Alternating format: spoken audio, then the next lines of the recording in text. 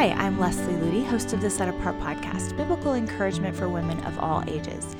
Today, I'm excited to be continuing the Personal Life Lesson series. This is a series where I just share significant moments from my life and ministry and important spiritual truths that God has taught me or is still teaching me through those experiences. I hope and pray it's been an encouragement to you. If you haven't caught the first few episodes in this series, I encourage you to go back and listen to those as you have time. Today, we're going to talk about how to step out of our comfort zone, or when God calls us to something that we don't feel qualified for, how to respond to that. And before we jump in, I wanted to just remind you that if you're not yet a subscriber to our Set Apart magazine, this is a beautiful resource, and it's an amazing way to take these truths deeper in your life and to share the Set Apart message with other women. It's so beautifully designed that it takes this powerful, rich truth and just brings it to life. It's a magazine that comes out 4 times a year, articles from myself and other amazing writers, and it's just ad-free, and it's just really just pure truth that is designed to point you to Jesus Christ. So click the link in this podcast description if you're interested in becoming a subscriber, or you can visit us at setapartgirl.com. Also, if you don't yet know about the Daily Thunder podcast, that is another link you can click in this podcast description. My husband Eric and Nathan Johnson and other speakers deliver really soul-stirring, powerful truth. And right now, Eric is going through a series in Daily Thunder on World War I and spiritual lessons that we can learn through the events of history. Really stirring and really powerful if you're looking for a daily boost of amazing soul-stirring truth. So again, click the link in this podcast description, or you can visit ellerslie.com and click on Daily Thunder. So let's talk about stepping out of our comfort zone. When God calls us to something that intimidates us and that we don't feel really qualified for, how do we respond? I want to start out by sharing a story from the life of Catherine Booth. She and her husband William co-founded the Salvation Army. And if you ever study the Salvation Army, it's one of the most powerful ministries, most powerful mechanisms of proclaiming the gospel around the world that has ever been in all Christian history. It was a really incredible ministry, but so Christ-centered and so uncompromising in their stand for the truth and the gospel of Jesus Christ and how it could transform lives. Catherine Booth, though, was a wife and a mother of 4 or 5 children, and it was her husband William who is known as really the figurehead of the ministry and the one who communicated truth. And they gathered together with several thousand people on a weekly basis for a church service. And a lot of times it's at the end of the service, they would open up the microphone, so to speak. I don't know if they had microphones back then, but they would open it up for people to just offer testimony of how God had worked in their lives. Catherine Booth had never spoken publicly, and yet one night she felt compelled to get up on the stage and just share some testimony of what God had done in her life, how God had really worked in her heart and convicted her of some things, and she felt she was supposed to share that to edify the body that was there. She was very nervous about it. She didn't really want to get up. And she said that the enemy kept whispering in her ear, "You're going to make a fool of yourself if you say yes to this nudge of God." And she said, okay, that settles it then. I've never truly been a fool for Christ. So tonight I might as well begin. And so she got up, fully expecting to make a fool of herself, and spoke for 10 or 15 or 20 minutes. And it made such an incredible impact that church, that group of believers, was never the same again. And that was really what fueled her passion to proclaim the gospel and share her faith everywhere she went. And she became a really powerful communicator of truth after saying yes to stepping out of her comfort zone that night. And later in one of her messages, she was challenging others, specifically other women who felt really nervous about being a tool for the gospel and saying yes to the call of God to share the gospel and share truth with others. And she said this, "Will you be encouraged, my sister? Never mind trembling. I trembled. Never mind your heart beating. Mine beat nearly through. Never mind how weak you are. It is not by human power, wisdom, might, or strength. It is by my Spirit, says the Lord. He loves to use the weak things that the excellency of God may be seen. If your neighbors were sick of some devastating plague and you could go and help them, would you not do it? Would you say, I am a woman, I cannot go? No, you would say, let me go, like Miss Nightingale did to the sick and wounded soldiers, let me go. And these are not the bodies, but the souls. They are dying. They are going to an eternal death. Will you not rise up? her challenge to these women was to step outside of their comfort zone, even amid their own insecurity and fear and trembling, and deliver a message to those that were dying and going to an eternal death. And her appeal to them was, don't just think about yourself and what makes you feel uncomfortable. Think about the fate of this person's soul. Are you willing to share truth with them? And that story so spoke to my heart when I first heard it, because it hit very close to home. There have been so many times when God has called me to step out of my comfort zone and speak truth when truth needs to be spoken. And in the midst of my fear and trembling, I wasn't quite sure how to respond to that calling. Another story I wanted to relay was Amy Carmichael, one of my favorite missionaries in history. She began to get wind of sort of an underground ring of child trafficking that was centered around the temples in India. And a lot of children will be sold or given to temples and forced into a life of slave prostitution. Now, at this time in India, it was kind of hush-hush. Not many people talked about it. It was sort of an underground thing. And a lot of other Christians and missionaries who had come to the country really did not want to get involved in something that dark and that underground. And yet, as Amy began to recognize that these children were being exploited and being abused, and nobody was really standing up for them, she was compelled to uncover the truth and try to find a way to rescue these children.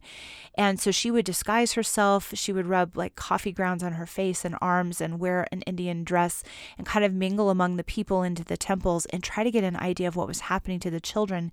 And as she began to learn about this underground abuse, she began to bring it out into the open and talk to other Christians about it. And instead of really supporting her and joining with her in rescuing these children, a lot of the other Christians and missionaries formed a committee to just get her out of the country. They thought she was just stirring up trouble. They said, you're just sticking your nose where it doesn't belong. You need to back out of this whole situation. Only trouble is going to come from it. And so God was propelling her into a work that was very uncomfortable, and she was very alone in doing it.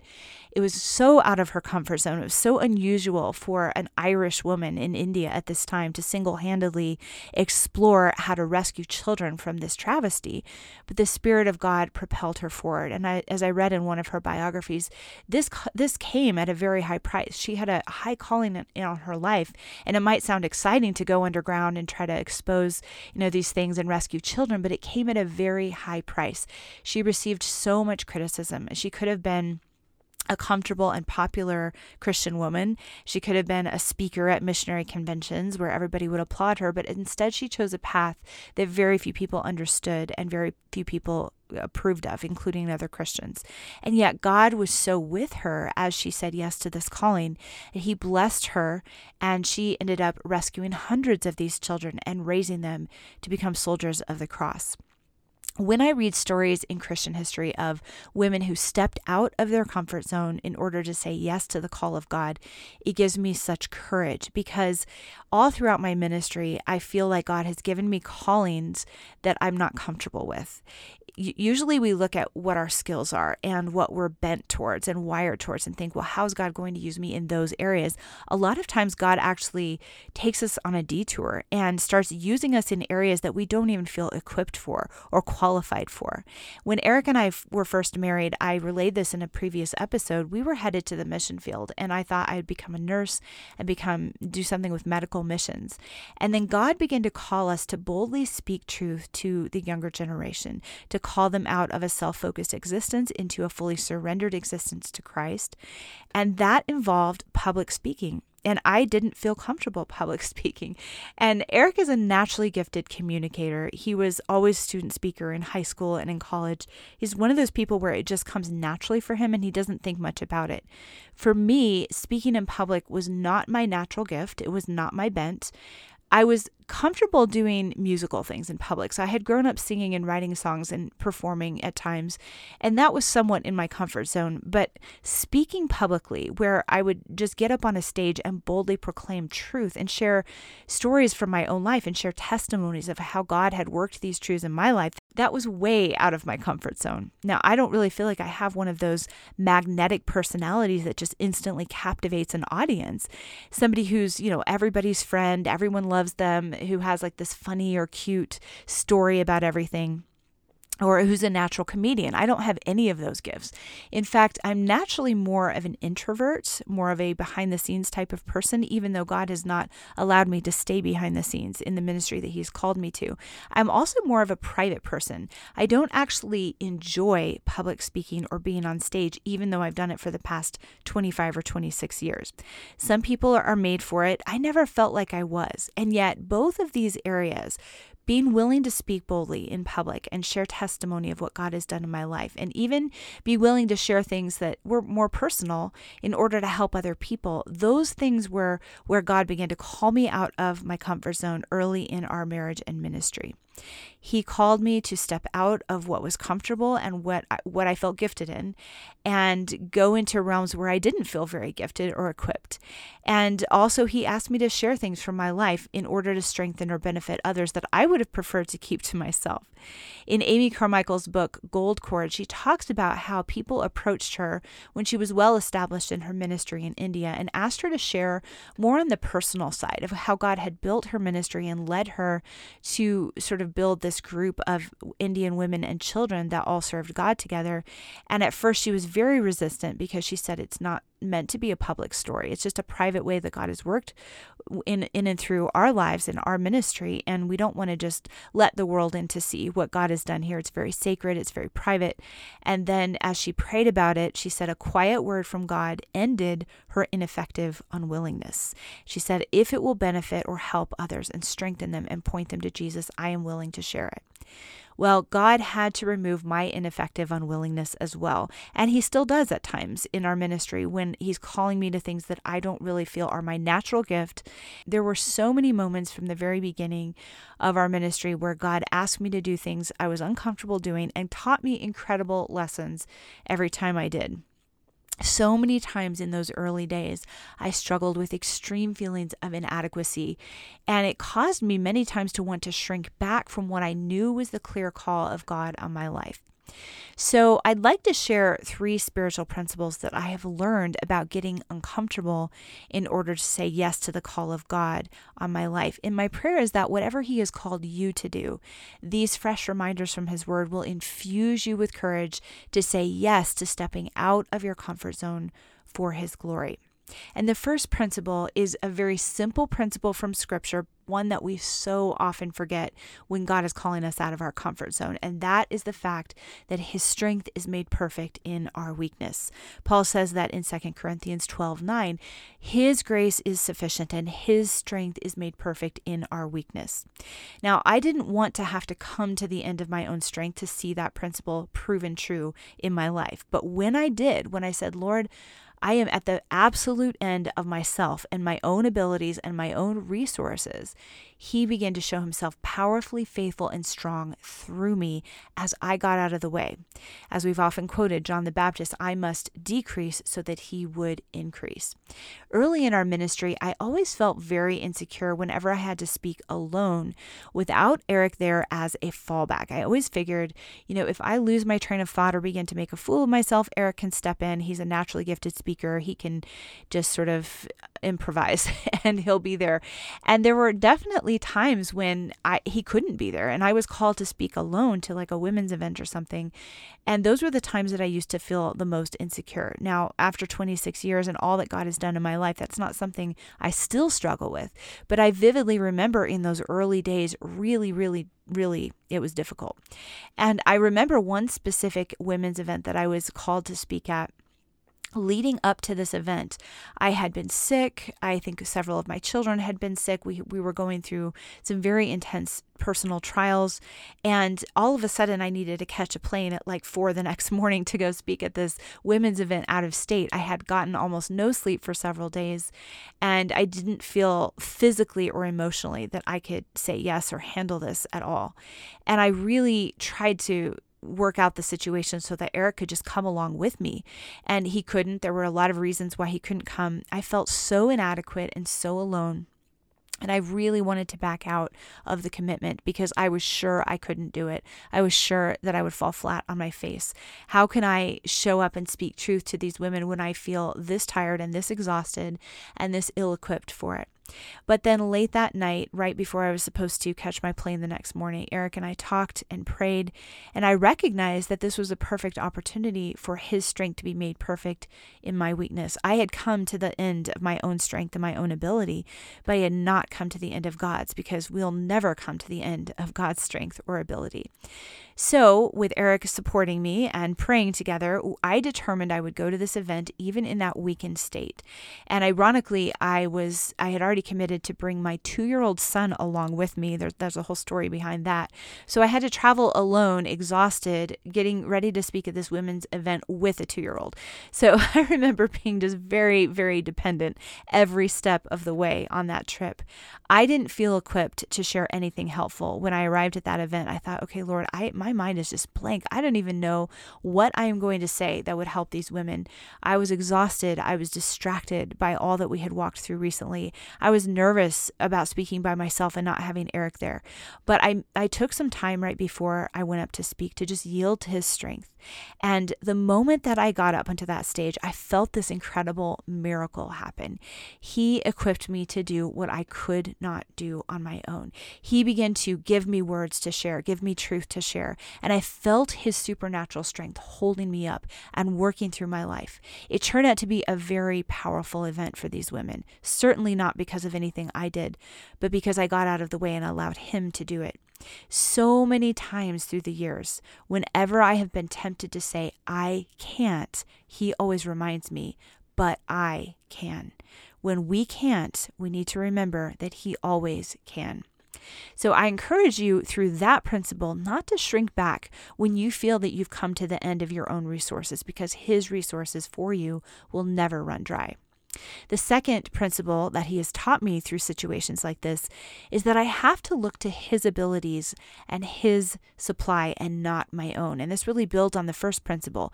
In 1 Corinthians 1:27, Paul reminds us that God chooses the foolish things of the world to shame the wise, and he chooses the weak things of the world to shame the strong. We often think that when God gives us a calling, we need to be impressive by human standards in order to live out that calling. But as you see all throughout his word, that is not the case. In fact, when we have amazing qualifications and abilities and we feel confident in what we have to offer, we will often get in the way of God and his glory.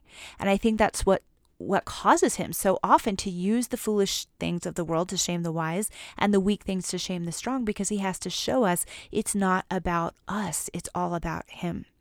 Gladys Aylward, an amazing missionary to China, tells the story of when she was first called to go. She did not feel qualified to go. She worked as a parlor maid. She was uneducated, and she was even kicked out of missionary school because she just could not keep up with the studies and learn foreign languages. And so she really didn't feel qualified, and yet she felt this incredible burden for the unreached in China. So she tried to convince everybody else that she knew to go, even her brother, and she couldn't find anybody who was willing to go as a missionary. And one day she was sitting on her bed in the house where she was a servant, and she was reading the story of Nehemiah and how he was called to rebuild the wall around Jerusalem, and how in spite of all the obstacles, because he had a lot of obstacles, he still went. And she said, in spite of everything, Nehemiah went to fulfill the call of God on his life. And then God spoke to her heart, I want you to go to China. Just as I called Nehemiah to rebuild that wall, I am calling you to go to China to reach the unreached. That's why I've given you such a burden for them. And she said, but Lord, I am not Nehemiah. And his word back to her was, but surely I am Nehemiah's God. And that is what settled it for her. She recognized, I've been looking to my own lack of ability rather than realizing the same God that I see all throughout Scripture who worked in the life of Nehemiah and Moses and Paul and all the Christian heroes. We serve the same God. I serve the same God. It's not about my ability, but his. When God calls you out of your comfort zone, it's really tempting to immediately begin measuring your own resources and qualifications and abilities. And as soon as you see how lacking you are for the task, to just shrink back and say, you know what? I'm not going to do this because I'm just not qualified for it. But rather than measuring what we have, we are only to measure who God is. If we decrease so that he would increase through us, we will see the reality that with God, all things are possible. It's not based on what we can do, but what he can do through us. Now, sometimes he will ask us to go through a season of preparation. I'm definitely not discounting that. In fact, that's why Eric and I do what we do through our discipleship ministry at Ellerslie, is to take people through a season of preparation to be world changers for the glory of God. But when you know that God has a clear call on your life and you want to shrink back from it, this is the perfect time to remember that it's not about your ability, it's about his. We can receive what we need in order to carry out the task that he has called us to when we become completely dependent on him, not confident in ourselves, but confident in who he is. Let's look for a minute at the story of the disciples when they were asked to step out of their comfort zone and do something that literally seemed impossible when Jesus asked them to feed a crowd of 5,000 men plus women and children. Here's what it says. When the day was now far spent, his disciples came to him and said, "This is a deserted place, and already the hour is late. Send them away that they may go into the surrounding country and villages and buy themselves bread, for they have nothing to eat." But he answered and said to them, "You give them something to eat." And they said to him, "Shall we go and buy 200 denarii worth of bread and give them something to eat?" Jesus was literally asking them to do the impossible, and the odds were very much against them. They were in a deserted place. The day was far spent, and it would cost a fortune to feed the crowd just one meal. But Jesus still said, in spite of all of that, "You give them something to eat." When they panicked and they said, "We can't do that," what were they missing?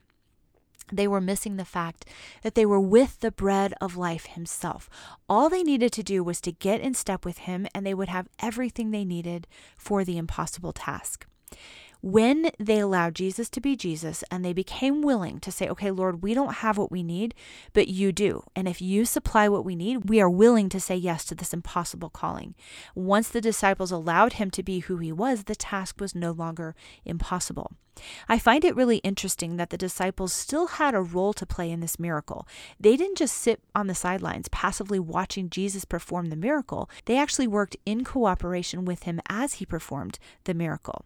It says in Matthew 14, he commanded them to make them all sit down in groups on the green grass.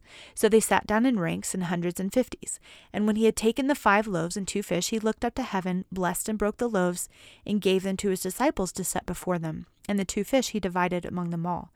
So they all ate and were filled, and they took up 12 baskets full of fragments and of the fish. And they took up 12 baskets full of fragments and of the fish.